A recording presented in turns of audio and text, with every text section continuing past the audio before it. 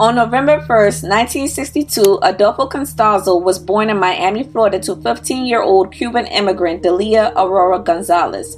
Shortly after Adolfo's birth, his mother moved he and his brothers to San Juan, Puerto Rico, where she would remarry. At a young age, Adolfo was baptized Catholic and served as an altar boy, but would accompany his mother on trips to Haiti to learn about voodoo. He would grow up watching his mother, who was a practitioner, place hexes on neighbors and leave headless chickens and goats on the doorsteps of her enemies. In 1972, a 10-year-old Adolfo Constanzo and his family would return to Miami, Florida, and his stepfather would die shortly afterwards. And in dying, the stepfather left some money behind for the family. It would only be a few years later when Adolfo, as a teenager, would become an apprentice to a local sorcerer and begin to practice a religion called Palo Mayombe. Palo Mayombe is a syncretic religion that incorporates the animistic religion indigenous to the Congo region of Central Africa that was brought over to the Americas during the enslavement of Africans. This is the base of Palo Mayombe, which incorporates this Congo indigenous religion with the colonizers of Cuba, who were Catholics as well as Spiritists.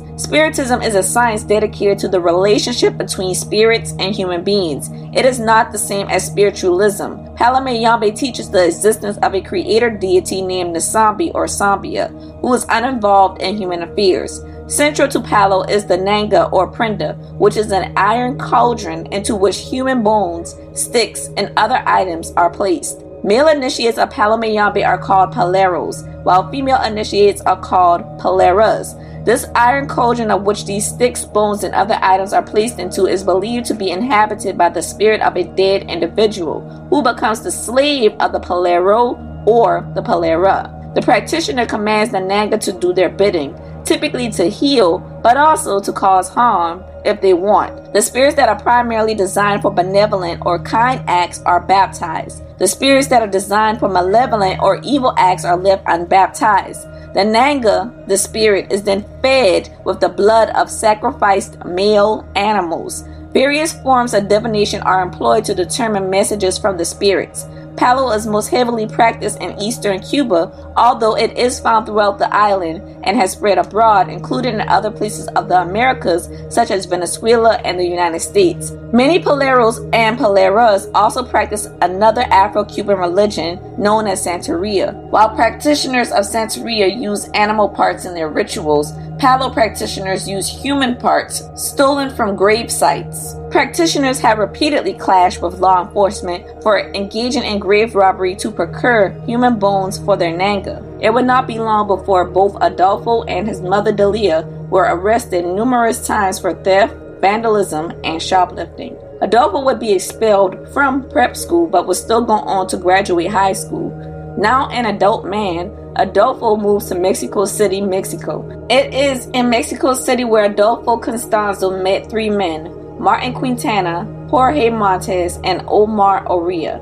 These three men would become followers of Adolfo, and the four of them together began to run a profitable business casting spells to bring good luck, which involved expensive ritual sacrifices of chickens, goats, snakes, zebras, and lion cubs. Their clients were rich drug lords and hitmen who enjoyed the violence displayed during Adolfo's ceremonies and rituals. Not only were drug lords and hitmen piqued by Adolfo's talents, but so were wealthy members of Mexican society, including high-ranking corrupt police officers who introduced Adolfo to Mexico City's drug cartel. The Gulf Cartel is named as one of the cartel groups Adolfo was associated with. And this cartel had an international network ranging from Europe to West Africa to Asia to Central America to South America and the United States, and were known for drug trafficking, protections rackets, assassinations, extortions, kidnappings, and intimidating citizens. Needless to say, Adolfo had some pretty serious clientele in high places who were turning to Adolfo's talents and dark magic for protection against the law and to make them invincible. Adolfo and his followers raided graveyards for human bones to put into his cauldron, and before long, his cult decided that the spirits of the dead that resided in the cauldron would be strong enough to protect the cult if live human sacrifices were made instead of using old bones. They believed that this would grant them the immunity needed from law enforcement for their drug smuggling operations. This resulted in the cult killing more than 20 and up to 100 victims whose mutilated bodies were found in and around Mexico City at a later time. Adolfo believed his magic was responsible for the success of the cartels, and with this, he demanded to become a full business partner with one of the most powerful families he knew, which were the Cadalso family. When this affluent family rejected Adolfo's demands, 7 of their family members just magically disappeared. Their bodies would later turn up with the fingers, toes, ears, brains, and even in one case, the spine, missing. In 1988, Adolfo and his cult moved to Rancho Santa Elena, a house in the desert of Tamaulipas, Mexico, where he carried out more sadistic ritual murders, sometimes of strangers, and other times of rival drug dealers. He also used this ranch to store huge shipments of cocaine and marijuana. Adolfo soon made friends with a new cartel named the Hernandez brothers and would begin mentoring a young woman named Sarah Aldrete. Sarah was an exceptionally tall woman with long brown hair and an athletic build. He introduced her to witchcraft and dark magic and gave her the name La Madrina, which is Spanish for godmother, and initiated her into his cult. Sarah became the high priestess of the cult as well as second in command and overseer of Adolfo's followers while he was shipping marijuana over the border into the United States. At that point, Sarah Aldrete was leading a double life. By day, she was a friendly and courageous cheerleader and honor student at Texas Southmost College, and a practitioner or witch by night. A former associate and classmate of Aldrete would later go on record to say that Sarah was in her anthropology class all semester. She was an A student, always present, always friendly, and that she never saw her wear any emblems, amulets, talisman, any signs of black magic. The former associate said she was trained to watch for such signs, but she never even heard Sarah ask a weird question, even when they discussed weird religions. And yet every night Sarah was driving across the International Bridge in her new Ford Taurus to her private room at her parents' home in Matamoros, Mexico, and praying before a blood-splattered altar. Sarah would go on to take part in a human sacrifice ritual where she personally selected a man who had insulted her, lured him to the ranch, and supervised a slow death that included the cutting off of his nipples with scissors and boiling him alive. At first, the victims were selected from the ranks of enemies, such as rival drug dealers or dirty cops who had gone back on an agreement. Strictly business. Elio Hernandez was named executioner priest by Adolfo. Elio's role included branding the arms, chest, and backs of victims with a red-hot knife. He was said to have cut out one rival's heart while the man was still alive. The planned execution of a Matamoros cop named Sauceda produced fireworks when Sauceda pulled out a gun, and Elio had to shoot him before the ceremony began. The cop's sudden and untimely death left the gang without a victim to sacrifice. Elio sent 3 of his men out to grab the first person that they could find, who happened to be a 14-year-old boy looking for his lost goat. They threw a gunny sack over the boy's head and took him to Elio, who promptly decapitated the boy with a machete, never bothering to look at his face. As the headless body flopped across the floor, Elio was struck by something familiar. It was the boy's gray and green football jersey. Terror flooded Elio's dark eyes as he reached for the gunny sack. He had just executed his very own nephew.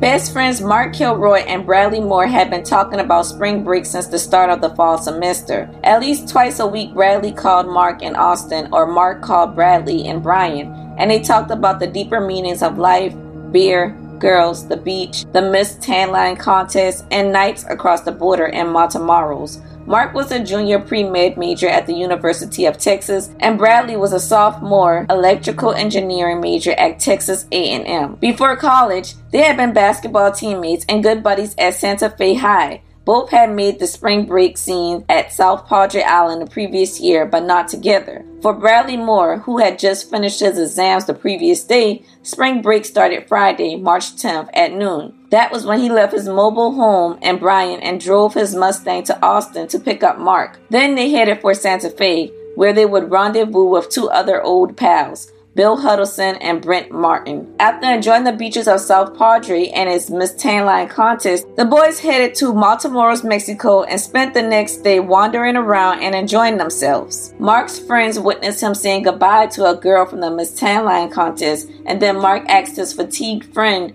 Bill if he was alright, to which Bill replied that he was just tired and not in a partying mood before he went to relieve himself behind a tree. However, when Bill went back to join their other friends, Mark was not there. Mark had vanished. The three friends searched for Mark until long after the bars had closed and the streets had emptied, but it was as if Mark had just dropped off the face of the earth. It was around March of 1989 when Adolfo's entire process escalated and he decided that the cult needed the power of a brain. And chance would have it that that brain would come from 21-year-old University of Texas at Austin student Mark Kilroy, who was vacationing during spring break in Matamoros, Tamaulipas, Mexico. They drove through the back streets of Matamoros and passed an industrial district. After a while, the number of small bars and vendors' huts began to thin out and newly planted fields stretched off into the distance. The country air smelled musty and overused. There was a quarter moon, and by its light, Kilroy might have had a chance to see that his kidnappers were his very own age. Serafin Hernandez had graduated from Nimitz in 1986, the same year Mark graduated from Santa Fe. Both of them had played baseball. They could have been on the same field, playing by the same rules. Around a long sloping curve, the car turned onto a narrow dirt road that snaked between two cornfields. Presently, the car's headlights caught a barn with some farm equipment on one side and an irrigation levee on the other. The gangsters left Mark Kilroy handcuffed in the backseat of a Suburban. He didn't see them again all night. An aging caretaker came around after dawn and gave Mark something to eat, some eggs, bread, and water. Roughly 12 hours after Kilroy's abduction, Adolfo and his disciples came for him. They wrapped duct tape over his eyes and mouth and took him across a field, his hands still cuffed behind his back. They then guided him through the door of a shed where the air smelled like rotten meat. It was early afternoon, the time of day when the boys would have been drifting down the beach to watch the Miss Tan Line contest again. Whatever was going through Mark Kilroy's mind, whatever he imagined would be his fate, it was not nearly as terrible as what actually was about to happen to him. On March 14, 1989, Adolfo and his cult kidnapped 21-year-old Mark Kilroy. The cult took Kilroy back to the Santa Elena ranch, tortured him, sodomized him for hours, before murdering him in a human sacrifice ritual with a machete, and then removed his brain and boiled it inside of their cauldron. The cult then inserted a wire through Mark Kilroy's spinal column, amputated his legs at the knees, and buried him at the ranch. The murdering and human sacrifices of Mark Kilroy and many others led Adolfo to believe that he was invincible. At this point, Adolfo and his cult were practitioners of Palo Mayombe, Santeria, Aztec warrior ritual, and blood sacrifices. On April 1st, 1989, Serafin Hernandez, a cult member and the nephew of the leader of the Hernandez family drug smuggling network, which had hired Adolfo to use black magic to bring them profit and protection, he drove right through a police roadblock. Apparently, he actually believed that the magic potions Adolfo had sold to the drug dealers had worked. Hernandez thought that he was both invincible and invisible to the police, and led the police directly to Rancho Santa Elena, where officials found a large stash of drugs and guns. Mexican police initially picked up 4 of Adolfo Constanzo's followers, including 2 of the Hernandez brothers. Cult disciples who were arrested began to tell police about the human sacrifices at Rancho Santa Elena. Within a week, authorities discovered multiple mutilated bodies on and around Rancho Santa Elena, as well as Adolfo Constanzo's cauldron, which contained various items such as a dead black cat and a human brain. Mark Kilroy's family would put up $15,000 as a reward for information on the whereabouts of their now missing son. However, with the exception of a Galveston County inmate who tried to extort the Kilroys for ransom, nobody claimed the reward or provided any information, and people who had came down from their mountain villages or even traveled hundreds of miles looking for lost loved ones seemed to go unnoticed as they would stand on the sidewalks in front of funeral homes, not sure of what to do next, or standing in small groups at the ranch as the search for more bodies continued. By Friday, the fourth day after the initial discovery of the bodies, the story had lost steam and dropped off of page 1 in the newspapers. In the shadows of the sacrificial shed, while bulldozers and backhoes excavated the putrid black soil that had been the devil's graveyard, a priest prayed. Nearby, a woman from Ejido Ramarino waited with her 2 sons, watching and wondering if a 16-year-old friend from her Ejido would be amongst the victims. An Ejido is a tract of land held in common by the inhabitants of a Mexican village and farmed cooperatively or individually. 76-year-old Hidalgo Castillo wondered the same thing about his 52-year-old son, Moses Castillo. Moses lived in Houston, but once a year he went to Ejido Morelos to work his cornfields. He had disappeared in May of 1988, and in light of all that had happened, his father had feared the worst. Unfortunately, he was right. Just 2 days later, Mexican authorities found the bodies of Moses Castillo and another man in shallow graves just across the highway from the ranch. They were victims number 14 and 15. In the lobby of Matamoros funeral home, Isidoro and Ericado Garcia waited while one of their daughters slipped behind a curtain to view the remains of a boy who had been decapitated and whose lungs and brain had been cut out. Devout evangelicals, the Garcias worked a farm just 2 miles from Rancho Santa Elena. Their 14-year-old son, Jose Luis, had vanished on February 25th of 1989, just 3 weeks before Mark Kilroy had disappeared.